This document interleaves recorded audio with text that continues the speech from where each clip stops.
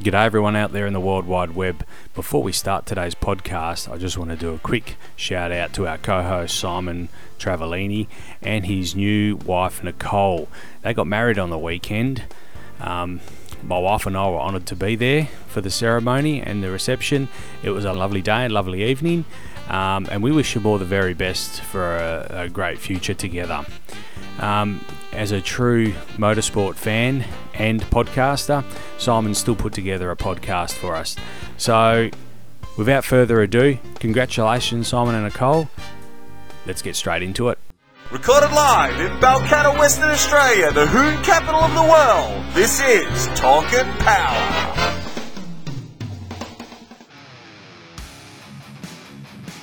Gap is what happens when you hold it to the floor and crush the man next to you. There's space in between your back bumper and your front bumper. We, in the South, we refer to it as the gap band. My God, this is going to be an absolutely barnstorming finish.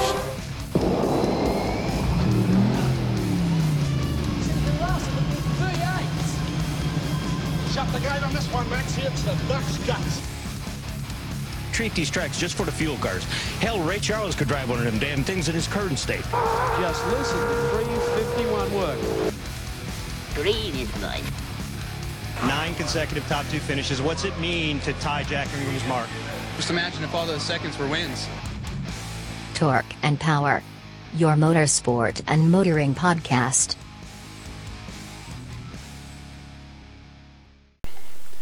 Welcome everyone to Talkin' Power. We are up to episode number 5. I'm glad you can join us, everyone out there in the World Wide Web. I'm here with my co-host Simon Gonzo Travellini. How are you, mate? Good, mate. Yourself? Oh, excellent. Can't complain. I'll tell you what. So let's just analyse this, right? Le Mans, French race, Yep. Zarco, right? Wanted to put on a show. Yep. Did what he did the last round, got out in front, massive lead on the softer tyres. Yep. Apparently he's really good at conserving the tyres towards the end of the race. The boys there, the Yamaha boys, Rossi and Vinales, they didn't let him get away. They just patiently waited behind him, like you should at that level. Yep. Right? Vinales got in under him. Rossi took a bit longer, didn't want Vinales to get too far away. Yep.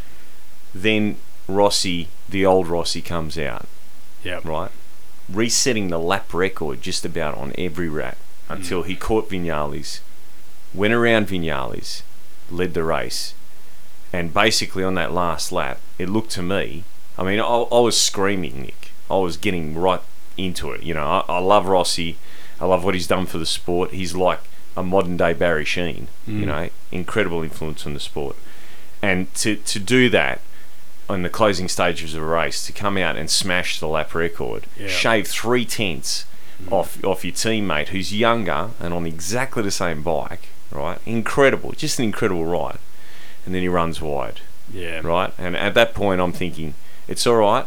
It's still going to be, not that I'm a Yamaha fan, I'm a Suzuki fan. That's, you know, everyone knows that, Ducati and Suzuki, but nonetheless, great for Yamaha, first, second, and third. Zarco in there, third spot, great for France, great for Le Mans, great for MotoGP. And then he drops the bike. 3 turns to go. He could have sat back, right?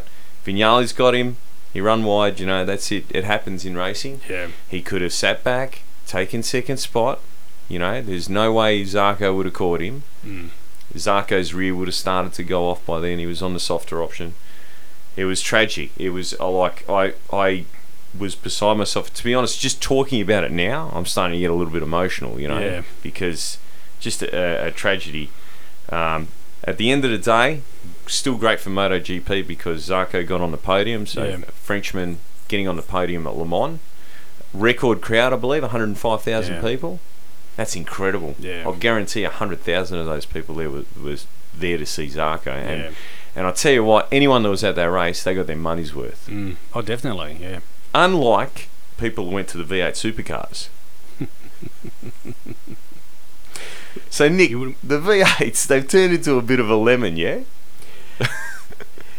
It's interesting. Last week we had a chat about the V8s. Sorry, not last week. 2 weeks ago we had a chat about the V8s at Barbagallo, and you said, you asked me were the V8s in trouble? And I said yes. The following day, or maybe 2 days later, we get this press release about Archer Capital wanting to sell their 65% share in the sport. Not just wanting to sell it, Nick. Tell the audience. Well, they're looking down the barrel of a major $100 million loss, and that's assuming they get what they want for it. So they paid $200 million for it in 6 years ago, and they're looking to quit it for about $80 to $100 million. Oh, that was a good investment. I'm sure the shareholders are happy with that one. It's when you think about it, I had a good think about this over the last few days, and I've been thinking who would be in a position to buy such a thing. And I mean, they've suggested that News Limited with their Foxtel reach could be looking at buying it. When you think about it, they paid $241 million for the TV rights, so they're able to buy 65% of the category for half of that.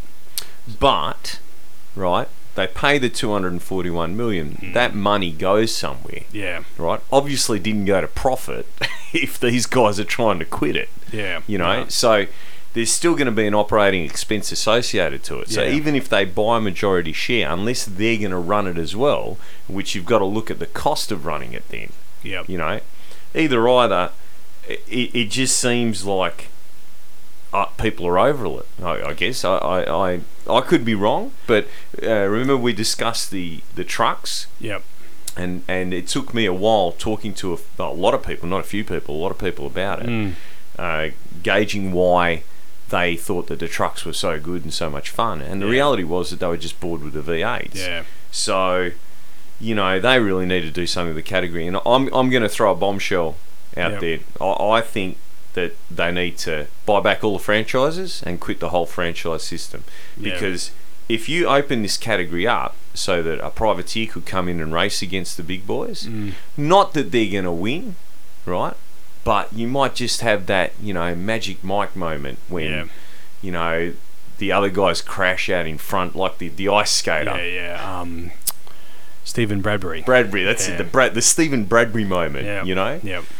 And I think it would make the category exciting again because right now, I mean, it's not just checkbook racing. It's a bunch of rich people, right, that are getting sponsored. I mean, half the brands there I've never even heard of. You know, it's not like, well, Coca-Cola or, you know what I mean? It's all this oddball stuff, which makes me wonder if the people that own the teams are the ones that are sponsoring themselves, doing it as a tax write-off. I think there's a lot of that goes on, or there's a lot of not hidden companies, but third-tier companies that belong to some of these teams that have been promoted through their V8 supercar. Look, I know definitely Penske, with the exception of Shell, but those cars run, especially 2 years ago, they were running the variation of the brands that Roger Penske, that is representing in Australia. So the MTU, Detroit. Well, he is MTU Detroit. Yeah, that's right. Yeah, so he was, you know, branding those brands. Now that makes sense for Roger, and I get that, but I honestly don't think, when I look at this, I cannot see. There was a suggestion that perhaps the teams take it over. Nah. With the exception of Roger and Roland, wouldn't imagine any of them being in a position to do it. And even if they were, I don't think that's for the best for the sport. As you said, the sport needs to be run by people that can run a business and make money. Clearly, these guys haven't done that. They've got to have a good product, right? Yep. Right now, what they've got is a combination of what the teams wanted and the drivers wanted. Yeah. Right? Neither of those people are the ones that need to sit and watch it. Yeah, that's right. What they need is the spectators to have input in where the direction of the class needs to go. Yeah. And I've got to tell you, the other thing that I'm getting out of this from talking to different people is that a lot of people go to those races not because they like what they're seeing nowadays, but because they're loyal V8 fans. Okay, so just like when I was a kid, you know, I'd get up and watch Hardy's Heroes and, you know, all that leading up to Bathurst. That was like a big weekend for me. These guys feel, and girls, feel as though that they have to go through all emotions, even though they actually dislike the category at the moment, you know?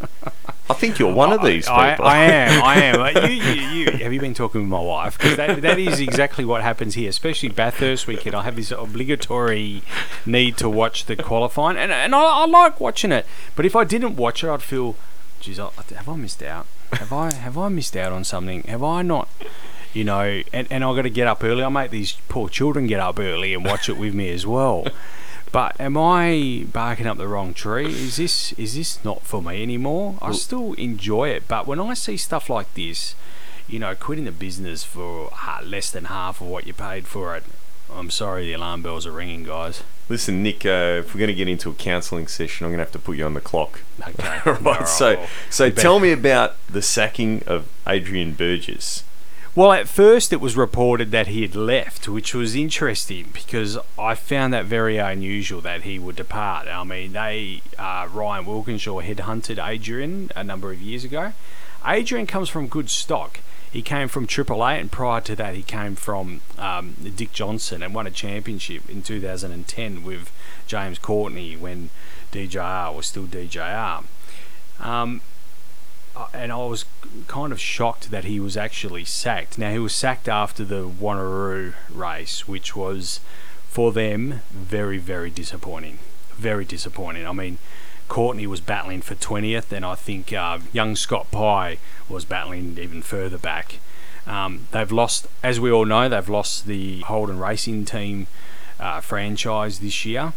And, like, there's no bad blood, they report, but you know, I think when we see someone like Adrian Burgess get the sack from a team like that, I think that there's a problem there in itself. Do you think that it's his fault that they're not performing? Not at all. No.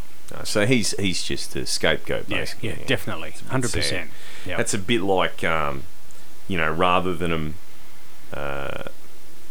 focusing on the DJR Penske domination that we both love seeing. Yep.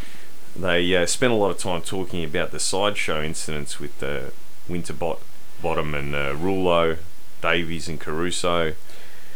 I'm getting a bit jack of that as well. This was from the Winton race on the weekend, a couple of weekends ago, and are we taken away from the sport? This whole Winterbottom and Rouleau thing. All right, hand up here. I'll put my hand up. I'm a Winterbottom fan, right? But Alex Rouleau, he's a good West Australian boy. Now, yes, Mark, you were caught out in a bit of lapped traffic. Rouleau, where was he supposed to go? I don't understand where young Alex was supposed to put the car. I think his comments were more about letting, what's the word I'm looking for, inexperienced drivers into the category just because they've got rich parents. Yeah. That's the way I understood it. Maybe I've misconstrued it. No, you haven't misconstrued it at all.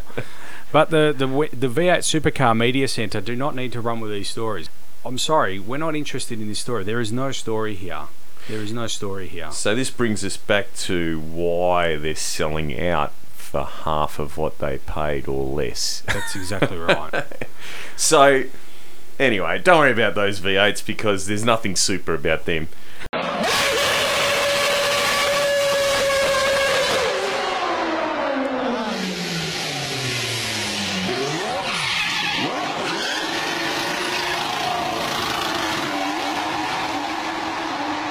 So, Formula One.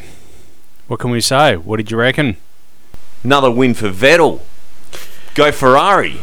Sebastian's up there now. He's up and running again. We went a couple of weeks without a win, but old Seb is back to his winning ways. It's really good to see, actually. Look, once again, I'll reiterate, I'm not a fan of the track. It may look great, but it certainly doesn't lend itself to passing moves or good racing. In actual fact, on TV, I didn't see one single pass. It was interesting at the start of the race. They did a live cross from to Fernando Alonso from Jenson Button's car. Let's have a listen in on that conversation. So yeah, please. Oh, thank you. My friend, and take care of my car. Okay, I'm going to pee in your seat.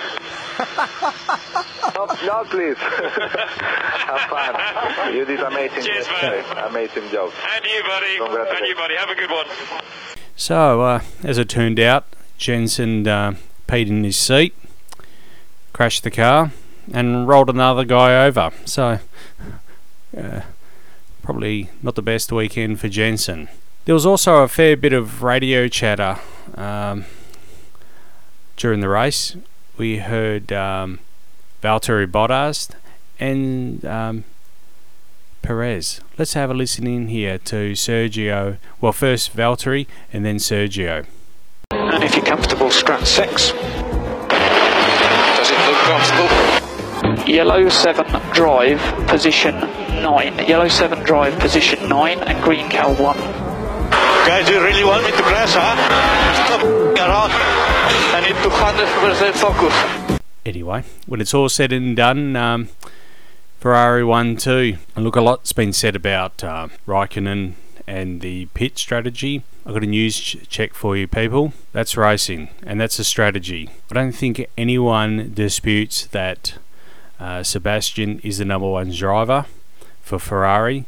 Now, they may have masked the early pitting of Raikkonen as part of some other strategy to keep him on par with Bottas. Whether that's true or not is irrelevant. We've seen previous races where Valtteri Bottas, that is, has moved over and let Hamilton through.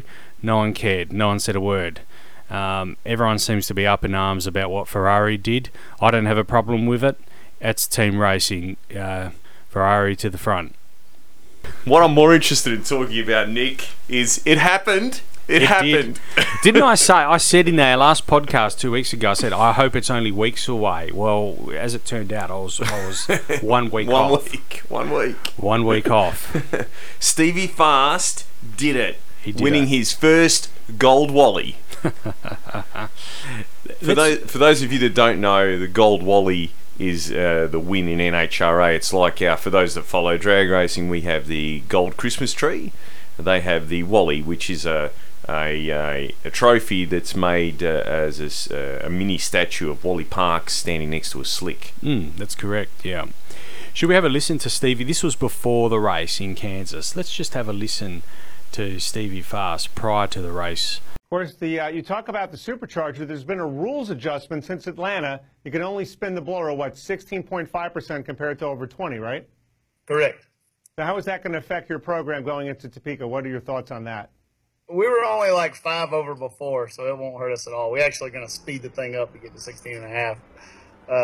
No, it's different. It'll take a different, we run a torque converter, we don't run a clutch. So it'll take a little bit different power management, takes a different converter, different transmission ratios and stuff. But it's, it's just a curveball, and I'm pretty good at hitting curveballs. So, I'm not too worried about it. We're going to go try to make some laps somewhere today or tomorrow and see if we can kind of halfway get it figured out. Topeka, your first time racing there coming up this week? I don't believe you've ever been there before, right? I don't think I've ever even been to Kansas. I don't even know where Kansas is in the world. I told Jack to get the GPS and figure out how far it is. But yeah, first time racing there, and I'm excited about it. We're going to, the air is going to be pretty good, it looks like, this weekend. And with the rule change on a new track, we don't really know where we're at anyway. So we're just going to Happy Gilmore this deal, grip it and rip it, and see how far I can hit it down the fairway. So it's going to be good. Anytime you get beat on a hole shot, I probably have been beat on a hole shot 2 or 3 times ever. I am the hole shot-er, not the hole shot-e. But when that happens, you want to get back out there and race. So I'm glad we only got a week off to wear it, and I'm ready to go. I'm ready to go, and then I'm ready to get these 3 in a row going too, because we got a good car. Yeah, something about a hole shot just makes people think about it for a couple days. You'll get your chance to redeem yourself, right? I have hit the practice tree 1,000 runs a day since that race. Y'all wait. I might go 50 the other way by the next race. Y'all just watch. Keep watching. We're watching. Once again, Stevie, thanks a lot. Thank you, buddy. So to all the people in Kansas, we apologise. Well, we shouldn't apologise, but Stevie Fast doesn't know where Kansas is, which I found quite amusing, actually. I heard he was clicking his heels together on the start line there, right? Possibly was. This ain't Kansas, Bobo. This ain't... he would have been saying, "This ain't Kansas, Mark." Mark Savage being one of his crew guys. So the overdrive, we were only running 5%. Yeah, sure. I think there's a little bit of a porcupine, kind of a smile on his face when he said that. I think that if he had to change the crankshaft to a different snout so that the pulley that gave him exactly 16.5% for sure fitted, he would have done it. Yep. So for those of you that don't know what they do, the overdrive is how fast they spin the blower, and the different overdrives, they've got different plates that drop in to the top that somehow, I'm not 100% sure because I don't know a lot about Roots blowers and how they work, but apparently changing that opening makes them more or less efficient. Now, you also would have heard him talk about the torque converter and managing the power and the first gear ratio. So you can only accelerate the car and the tyre at a certain rate, and that's dependent on the track and the tyre and the relationship between the two. So with a automatic car, with a converter car versus a clutch car, you do that with the timing curve. So what we used to do with our deal was, we run the motor a little bit cold initially on the hit, and then as the motor started to get angry, because those blown alcohol engines, the more temp they get in them, the more power they make, then we'd pull timing out. So it might be a little bit out, that we'd be pulling the timing out and trying to control the wheel speed. But a lot of it is an educated guess, or if you've run under the same conditions in qualifying, you can sort of go back to that data. When you change the blower overdrive, you're going to change the amount of power that it makes. So you need to compensate. So they dropped it from, I think, 20% to 16.5. 16.5. Yeah, so 3.5% change. So it may have been linear, that they could look at it from 3.5%. Okay. So I know with timing it seemed to be fairly linear. Like if you made, I know this is going to sound weird, but this is sort of what the data suggested on our deal anyway. If you were making like 2,500 horsepower, 25 degrees, if you dropped it to 15 degrees, it looked as though it made 1,500 horsepower, which is kind of hard to believe, but it sort of, the data seemed fairly linear. So what they would have done, I'm just talking from what we would have done in the same situation. If we were already at the point in which those guys definitely are, right, which we weren't, we were nowhere near, we were at the blunt end, but anyway, we would have put a slightly lower first gear in, right, so to compensate for what the motor was doing, and then and that's what he's talking about, the first gear ratio. And with the converter, you may have put a slightly looser converter so that the stall speed was a little bit higher, right, to get that blower speed back up. Because what I found with our car, and what I found with all my customers' cars that run blowers, is that it is very much dependent on the blower speed. So you're kind of trying to achieve the best average blower speed on the run. Nonetheless, he got the job done, right? Now, it's interesting. Since the beginning of this podcast, you and I have been talking about the overdrive limits and how we felt that it was fairly even. And, at this meeting, the mile an hour was way down on the blown cars, right? The turbo cars were just trucking, okay? The air was good, as you heard in the interview. He expected good air, and obviously all the blower teams made the best use of it. But Castellana still managed to run a 60 with the lower blower overdrive. So, I'm just, what's going to happen when we get to the hot conditions? And is the NHRA going to play this game now where, because I'm expecting the blower cars to run slow in the hotter conditions, and at the really hot conditions, I expect the nitrous cars to really stand up.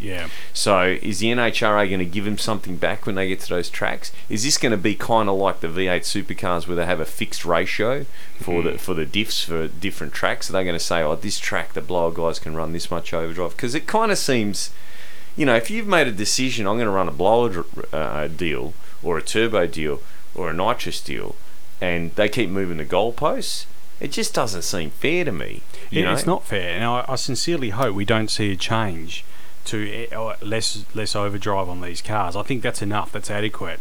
It hasn't really proved the point anyway, but But Nick, is that because the blower guys are just smarter?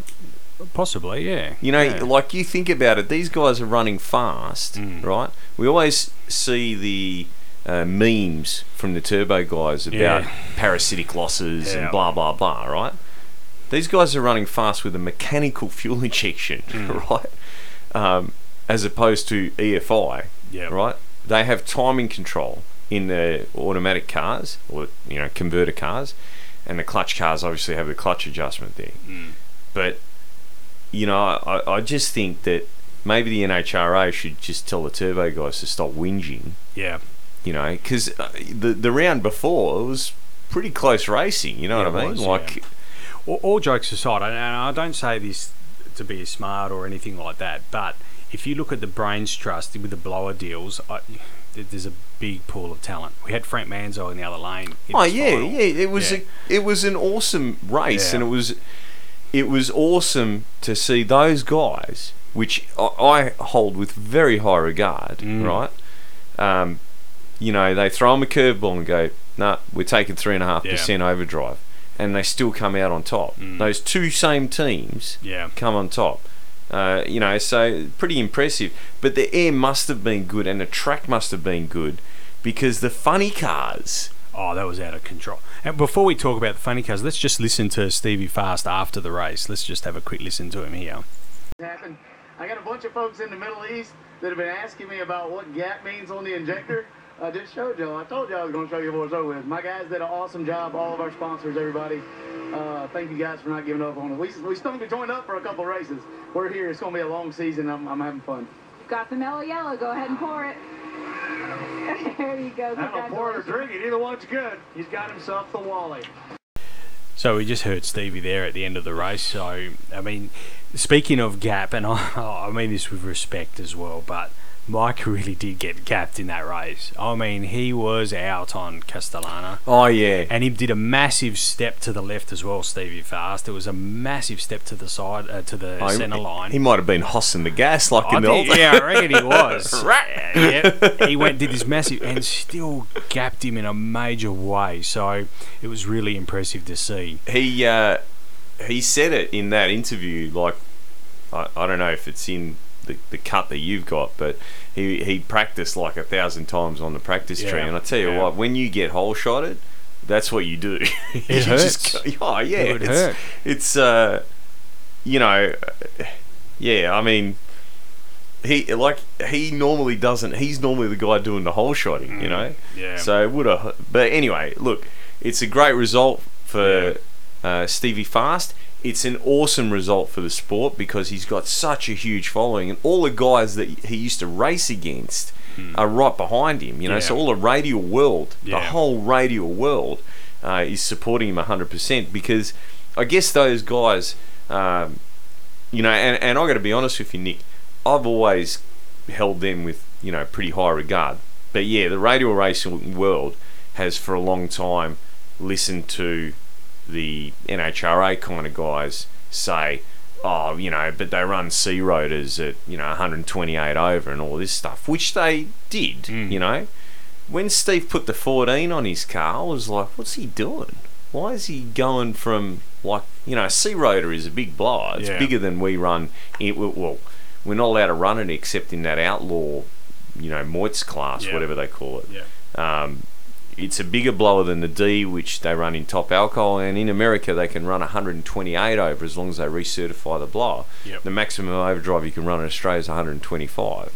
So it's, you know, I mean, theoretically it's a lot more power.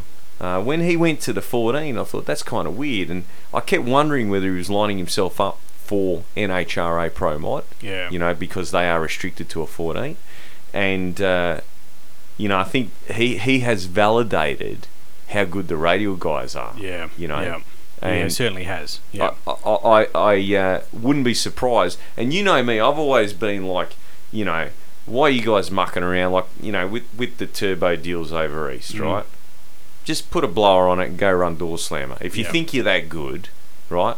That's where you should be. You know, you didn't see me go and put 275s on the BA and go, oh look, I'm the king of 275s. Right? I went and had a crack, even with a car that was 10 years old before we went out there. Stevie Fast done that, but he's got the Bahrain 1 money, right? He's geared up. He's good to go. He's got Troy Critchley, Hammer Superchargers there, you know, arguably one of the world's best pro mod races that's ever been. And, you know, he's doing it, man. He won the race. So it's a great result for the NHRA. And, you know, I'm sure that Stevie Fast is going to keep on trying to break the internet, use up all that bandwidth as often as he can. Well, I don't know if you've heard from our friend Donald Long. I call him our friend. We've never spoke with the man. Duck. I follow him quite avidly. He said, and I quote his words, "I swear to God, I will sue the NHRA if I hear one of those commentators call him Stevie Fast." Has he taken claim to that one? I believe he has. So it was quite funny, actually.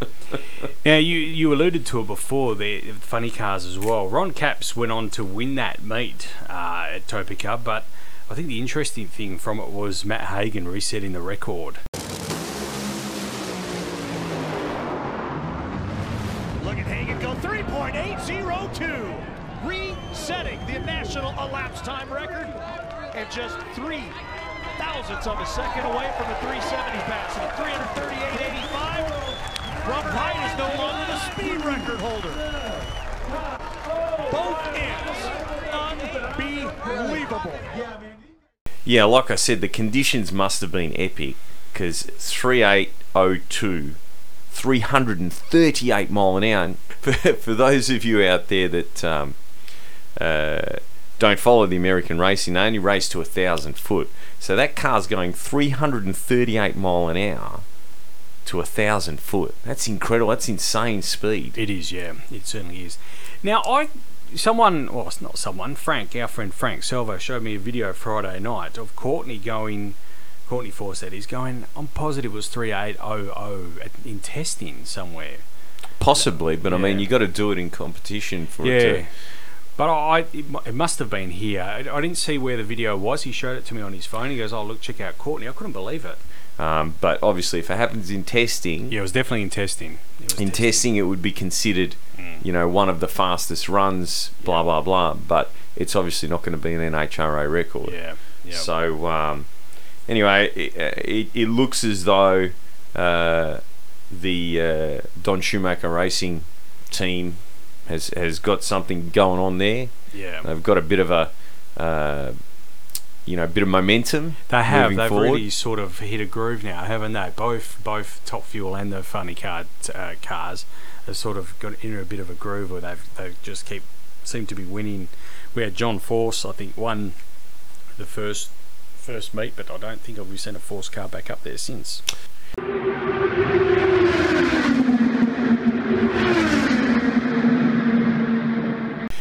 So our Fernando Alonso, we've been following Fernando for some time now. He, during the week, managed to qualify in the pole spot, and he managed to hold on to that, and unfortunately he lost that pole position later in the week.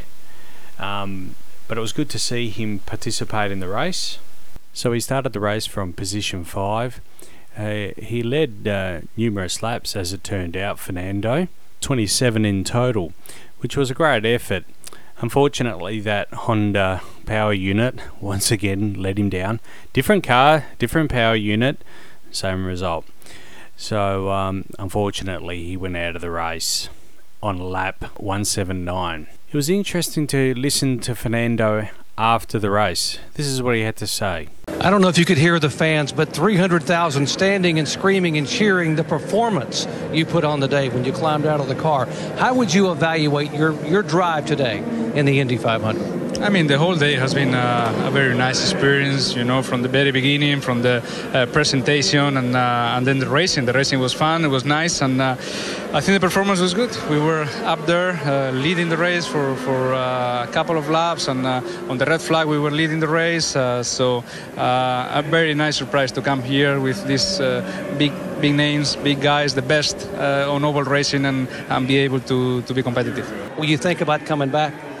Yeah, obviously, you know, it's very early, just finish this one. But I feel competitive. If I come back, I come back with something that I know how it will feel. So it will be easier the second time than what it has been this one. So really, really good fun. Thanks to all IndyCar, thanks to Indianapolis, thanks to the fans, because this has been one of the best experiences in my career. Yeah, you can understand why he made the move across for this particular race. Yeah. I mean, just to be at the pointy end of the field must be a good feeling for him. Yeah. It was interesting on the Monday, Tony Kanaan was holding the pole position and Fernando was the last car to come out. So Tony Kanaan was standing by watching, and I don't know Tony Kanaan at all, but there seemed to be a little bit of arrogance in the way he was watching the race, and I think he was quite surprised by Fernando there in the pole, and they quickly went to interview Tony afterwards, and he turned around and said, "Do you know I won this race from 12th position?" So it was, I think he was a little bit perturbed by it, but it was good to see Fernando grab that pole during the week. These Indy guys have got to realise that in Formula One, they have to go around a track. So they may actually have a bit of a skill set. Yeah. It was interesting in that qualifying. The qualifying's actually over 4 laps. So Fernando's third lap wasn't very good. He got a little bit crossed up coming out of one of the corners, and it looked like he was almost going to come unstuck, and the lap doesn't go like like Sebastian Bourdais, but he managed to hold on to it and gather it up and increased his speed. So no, it was really good to see. Another interesting snippet I had from during the race was this one over the team radio. Let's listen in to Fernando here. Okay, the guys that we think we're racing for the win right now are Tony, Oriol, and Juan and Santos. Yep. So do you know which cars they are, or do I need to tell you which numbers? We will pass all of them. That makes it a lot easier on us. Anyway, when it was all said and done, Takuma Saito ended up winning. He's ex-Formula One as well. Helio Castro Neves came in second, and Ed Jones came in third. It'll be interesting to see how if Fernando does go back there next year. We're going to hear those famous words tonight? You got it, brother. They're coming. We're getting ready. All right, the pace boys car are looking on at pit road. the green flag here. He's holding them back, What's he going to do? Here we go. Green flag. Boogity, boogity, boogity. Let's go racing, boys. You'd almost argue, Nick, that NASCAR's taken a bit of a leaf out of the NHRA's book with, these shortened... Well, they're not really shortened races. They've just cut them up. They have cut them up. We spoke about this in episode 1. They've made a change since then for the Coca-Cola 600, and they've cut that race up into four sections. So previously we've been running 3 because that race is longer. It's the longest race on the season for the NASCAR. It's 600 miles. They've cut that one into 4.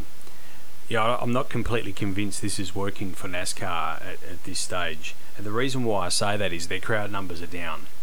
Now, they've looked at all sorts of things and blamed all sorts of things, weather. But here's a news flash, guys. Not every track or not every race can be 70 degrees Fahrenheit and nice and sunny day. The fans aren't turning up. And I am almost convinced it's because of this stage racing. It's like a forced safety car, yeah? Yeah, that's correct, yeah. Full competition caution, they call it. That's just a dumb idea. Yeah. I didn't realise. I thought they actually broke it up into... So it's still... But it just bunches everyone... It bunches everyone up. They can pit after the first lap of full competition caution, or they can stay out. It's up to them. Who comes up with these rules, Nick? Well, NASCAR came up with it this year. The problem I have with this is that it seemed like a good idea at the time, but if you're hemorrhaging the crowds are down substantially. Lots of empty seats everywhere, and it's become a talking point in NASCAR, unfortunately. So yeah, it's an interesting concept that they've done. I'm not in complete agreement with it. What's interesting is they've also Xfinity. For those of you that don't know what Xfinity Series is, that's the tier down from Monster Cup. Monster Cup is the top tier of NASCAR or Cup. and the tier down is in Infinity Series. So the Infinity Series, they're slightly smaller engines, different shaped car, different brands. When I say different brands, different marks of cars. So they use a Mustang and they use a Camaro in Xfinity Series, and the cars are slightly slower, obviously. So anyway, the Xfinity Series for the Pocono race, I think that's pronouncing it right, Pocono. They will be having it. Now they believe it's the first time ever a national sports broadcast will be commentated completely by people competing in the Monster Cup series. So from the top we have Kevin Harvick, and we also have Joey Logano. So they'll be the commentators, along with Clint Boyer, Ryan Blaney, Eric Jones, Ricky Stenhouse Jr., and Danica Patrick and Denny Hamlin will be in the mobile studio. Did you know that Danica and Ricky Stenhouse Jr. were going out? No. Yeah. No. Do I care? No. No. I don't. I just thought I'd add that in there. I want to see Bush and Joey Logano in the commentary room together. No, Cole won't be there. Cole, either he wasn't asked or he doesn't care. See, that'd work. Yeah, it would actually. I think that would. I'd watch that. I think I would too. I wouldn't watch the race. I tell you what, Nick, we all take the piss out of them because we think, well, they're just going around in circles. But when you study it, like from a chassis builder's perspective, those things are in a constant slide around the track. Yeah. You know, it's it probably doesn't get, and the fact that they don't run data logging, crew chief's got to make a call on what he sees and what the driver tells him. Yeah. It is pretty amazing. Yeah. It's just for some reason been tagged with that redneck. It has, yeah. You know. Yeah. I don't know if you've ever seen I'm pretty sure it was a Simpsons episode. I don't watch The Simpsons much, but this one I saw, and it was I can't remember. They went to a NASCAR race, and there was they were selling T-shirts, and I think it was the doctor. He said, interesting, a picture of a Ford urinating on a Chevrolet. And it's that. I mean, that's obviously the greater America's perception of NASCAR. Was Ned Flanders there? No, Mike Mahan wasn't there. Our ex-treasurer. So, and while we're on NASCAR, Kyle Busch, I know we love to give him a hard time, but won a cool $1 million on the weekend. See, that's wrong, Nick. That's wrong. That was the All-Star race. So to compete in the All-Star race, you need to be a previous winner from the year before, a previous champion, and a previous Daytona 500 winner. They get an automatic call-up to the All-Star race. Now, there's also a voter, a fan voter. A driver gets voted in as well. I don't know who that was this year. Anyway, so he's won a cool $1 million. Let's just hear Kyle Busch after the race. But out front, the Candyman, Kyle Busch, wins the All-Star race. Wow. After 12 years of trying. I just said there's a lot of things you haven't done. This was one of them, winning in a Cup car at Charlotte. It's your first win of the year in the 2018 Camry. Why is this one so special? Why are you so pumped up? Oh man, it's the All-Star race for one, and for two, we've never won at Charlotte in a Cup car, so we finally achieved that goal tonight and won the All-Star race and won $1 million. So there's reason to celebrate and to celebrate big. And I can't say enough about this team. Can't say enough about Adam Stevens. You have Adam Stevens and these guys in the pit box, and you can rely on them all day long. And I had to do that tonight. You know, we weren't quite the fastest car, but we made the right changes when it mattered most. We made the right moves when it mattered most. Wait a minute. No, here we go. I'm always giving you $1 million checks. Always giving you $1 million checks. That's right. Hell, I'll take this one. Hell yeah, finally. All right. You got it. Thanks, brother. Good job. All right. Woo! Yeah! I'm not completely convinced Kyle is the most popular winner in these races. I actually think he's got a crap load of talent, Kyle, but he's not a fan favourite. Let's put it that way. Oh no, I reckon all the rednecks like him. He sounds like him. Yeah, I don't know. I mean, I can't understand him. I don't speak redneck. No, well, neither do I. I think you'd have to own a F truck or something. Yeah, F truck or what do they call them? Dually Silverado. Dually. So Kyle Busch, his $1 million winnings, apparently he's donating it, the $300,000 to the bail of Adam Cranston. Oh, Nick, I don't know why he defrauded the ATO of 120. Well, allegedly defrauded the ATO of 128 million. You'd think 300,000, he wouldn't even bother to pick that much up. No, that's right. But Adam, in his own words, calls himself a fairly decent driver. So, for those of you that don't know, he competed in a Porsche in Class B and got a runner-up. He was actually 16th overall, but apparently that's still a podium finish. Apparently, I don't know. It must be a bloody big podium. He was on the podium. I've seen photos of him on the podium. Yeah, when they gave out the Class B trophies. Yeah. I mean, it made reasonably big news here in Australia. I mean, because this is one of the ATO's biggest fraud investigations. So there's a number of people caught up in that. There's the sad thing is that his father is second in charge or runs the ATO department. Still now.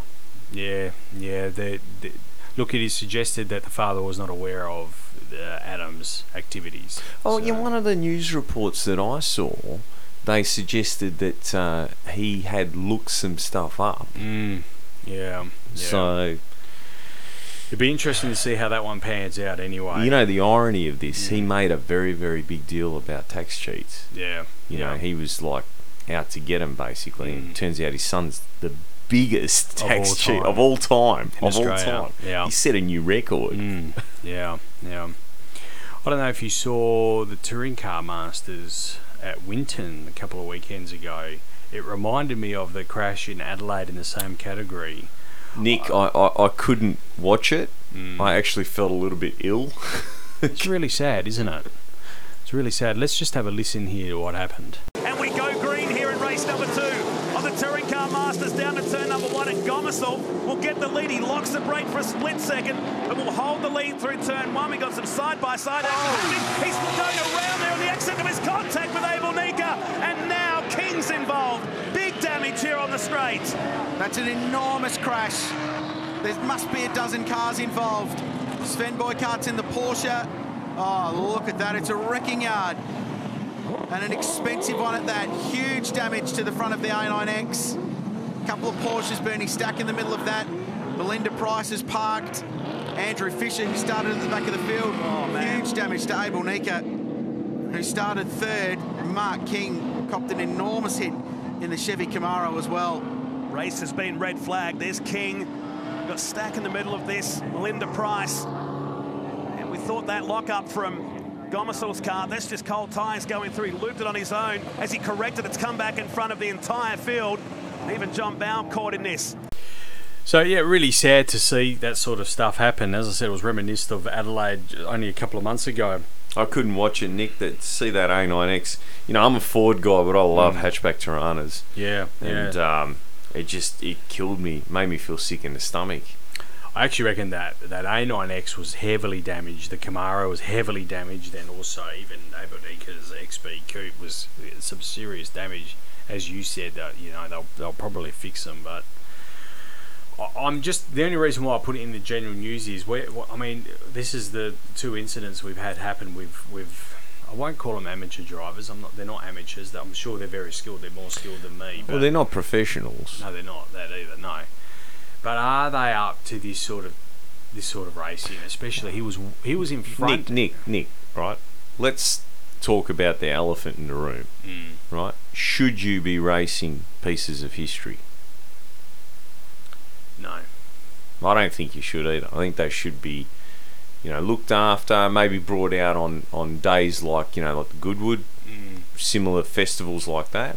But to go and do that to them, to risk them being destroyed, and obviously the safety equipment, they may be upgraded to modern specifications, but, those cars in their day when they raced, they were sketchy. Yeah, that's right. I think that they need to can this sort of racing, and even like the HQ series. I mean, when the HQ series started, it was a great bracket because the cars were worth nothing. You could buy a car for $50. Yeah. But when you're paying 10 grand for a 6-cylinder HQ to build it into a race car, you just need to have a progressive category, and you need to sort of give it an end date. And if people whinge about it and say, oh, but that's not fair, well, the idea is to keep the costs down, right? So now, for example, racing a HQ isn't, I don't think it's a viable option, because you can't get the wrecks to get the parts to keep your race car going. You know what I mean? Here's a thought, Bud, and I've thought about this for some time. What about, is there any merit in, we're going to have a whole lot of V8 supercars? I mean, obviously, a lot of them just sit around parked up, not doing a hell of a lot. Is there any merit in draping a carbon fibre XY, or Tirana's going to be hard on the V8 supercar, but an XY or a Monaro body over these cars? No. Okay. No. You want to give us some move thought? on. Let's move on. Hey, look, do our listeners want to give us some thought? But what, I mean, why are you gonna? If you want to get all nostalgic, then go grab an old magazine or go and look at some photos on the internet.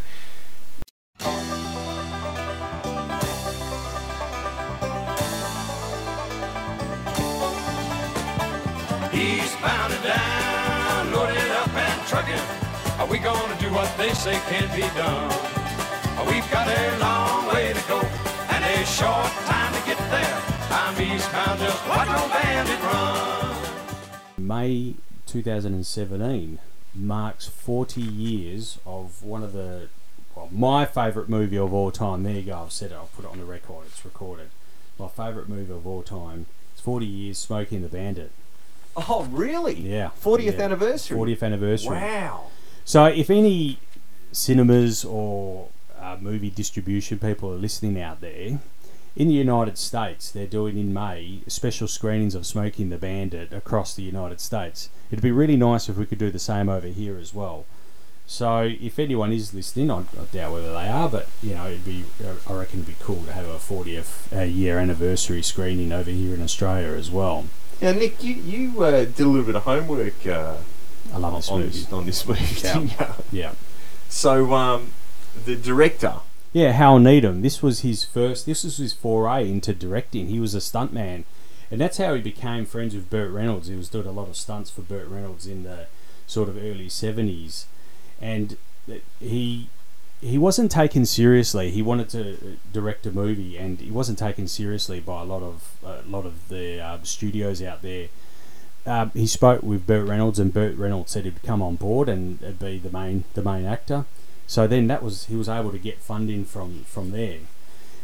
That movie, Smokey and the Bandit, actually became the second highest grossing movie of 77, and it was second to probably one of the highest grossing movies of all time, which was Star Wars. Star Wars happened to come out the same year as well. Now, interestingly enough, Nick, do you know what other movies Needham went on to make? Cannonball Run and Cannonball Run 2. Yeah, that's correct. Yep, they're up there as well. I liked a lot of his work. I mean, he had good contacts. Well, after he did Smokey and the Bandit, he got some pretty good contacts in the industry. And who was Burt Reynolds' co-star in this? Sally Field was his co-star. Yeah. So because of the success and the fact that he worked with two of the greats, being Burt Reynolds and Sally Fields, he attracted quite a few stars from that point onwards. He did, yeah. From that point onwards, he managed to get Sammy Davis Jr., Dean Martin. Yep, Dean Martin, Frank Sinatra, Jackie Chan.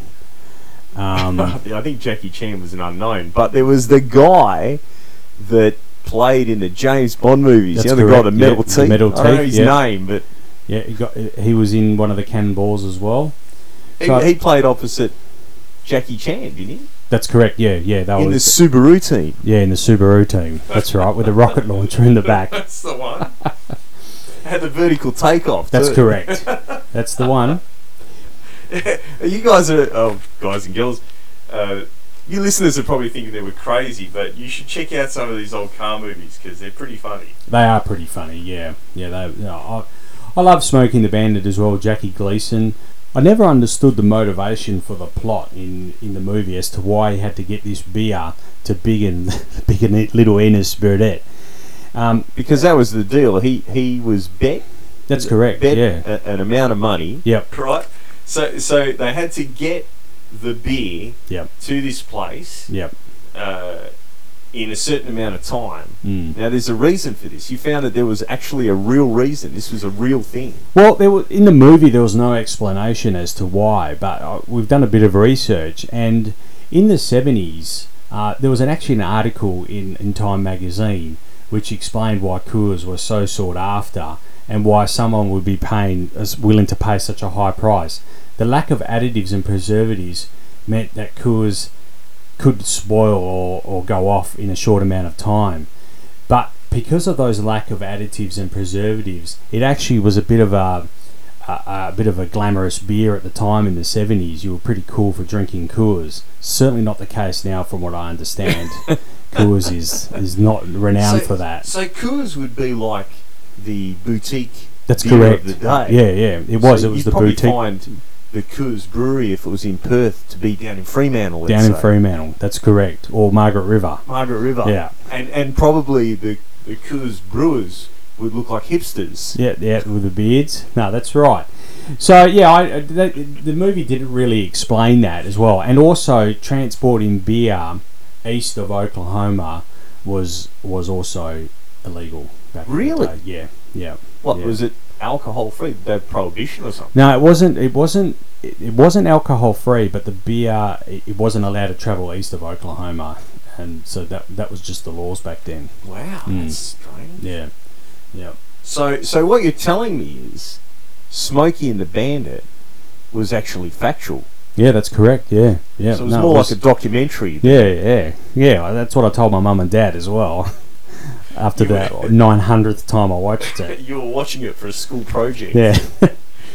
I mean, I always enjoyed the movie. Even Jackie Gleason as the sheriff, Sheriff Buford T. Justice. He was great in that movie. I really liked that movie. So, I don't know if you knew, but the Trans Ams were actually, even though it was made in 77, they put 77 front ends on them, but they were actually 76 models. They had 4 of them, but one of them got trashed in that big bridge jump. They actually put a rocket booster on the back of that car, and Hal Needham, the director, actually drove that car over the bridge. So, by the time they finished making the movie, there was only one Trans Am left, and that was hardly running, from what I've been told. It was hardly running. They had to rob parts off the other 3, and even the sheriff's car, his Pontiac Le Mans, they had 2 of those, and they were down to basically the last one. And as you know, they cut that up. They cut the doors off. They cut the roof off as well. So you reckon they'll make a remake? I don't think so. I haven't heard of such a thing. I don't think so. No. Because they've done Gone in 67. Yeah. Done the Italian Job. Yeah. Seems like. Yeah, look, I mean, they did Dukes of Hazzard as well. They did a remake, even though that was a TV series. They did a remake of Dukes of Hazzard as well. But I don't. I wish they did. They did Starsky and Hutch too. Yeah, Starsky and Hutch. Yeah. All the A-Team as well has been remade. Yeah. All of that sort of stuff has been. Chips has just been recently redone as well. I haven't had a chance to see that one, but yeah, obviously, it'd be nice if they did, but I can't see it happening anytime soon. Can I ask you a question? Sure, ask me. What the hell are we want to do to Texas for and haul beer back here? What is that? For the good old American life. For the money, for the glory, and for the fun. Mostly for the money. All right, Simon. Well, thanks for joining us. Episode 5 is in the vault. We'll see you in a couple of weeks. Are you still looking for sponsors, yeah? We are, yes. Yes, we are looking for sponsors. So, Nick, if you change it to Torque and Converters... you'll come on board. I might do. I don't know. All right, well, we'll put a wrap on that one there, guys. Thanks for joining us. And as we did share the Fernando GoFundMe page, so if you go to our Facebook page, you can see the Fernando... his GoFundMe. He's going through a bit of a rough time at the moment, so if you can help him out, that'll be great. Okay, Simon, thanks. Nick, thanks for having me on. No worries. You take care. We'll see you in a couple of weeks' time. See you, mate. See ya.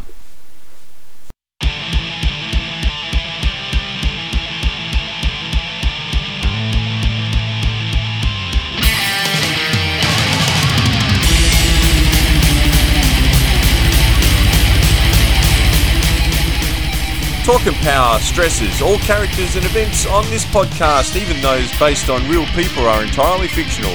All celebrity voices are impersonated poorly. We do not encourage street racing or the use of turbochargers.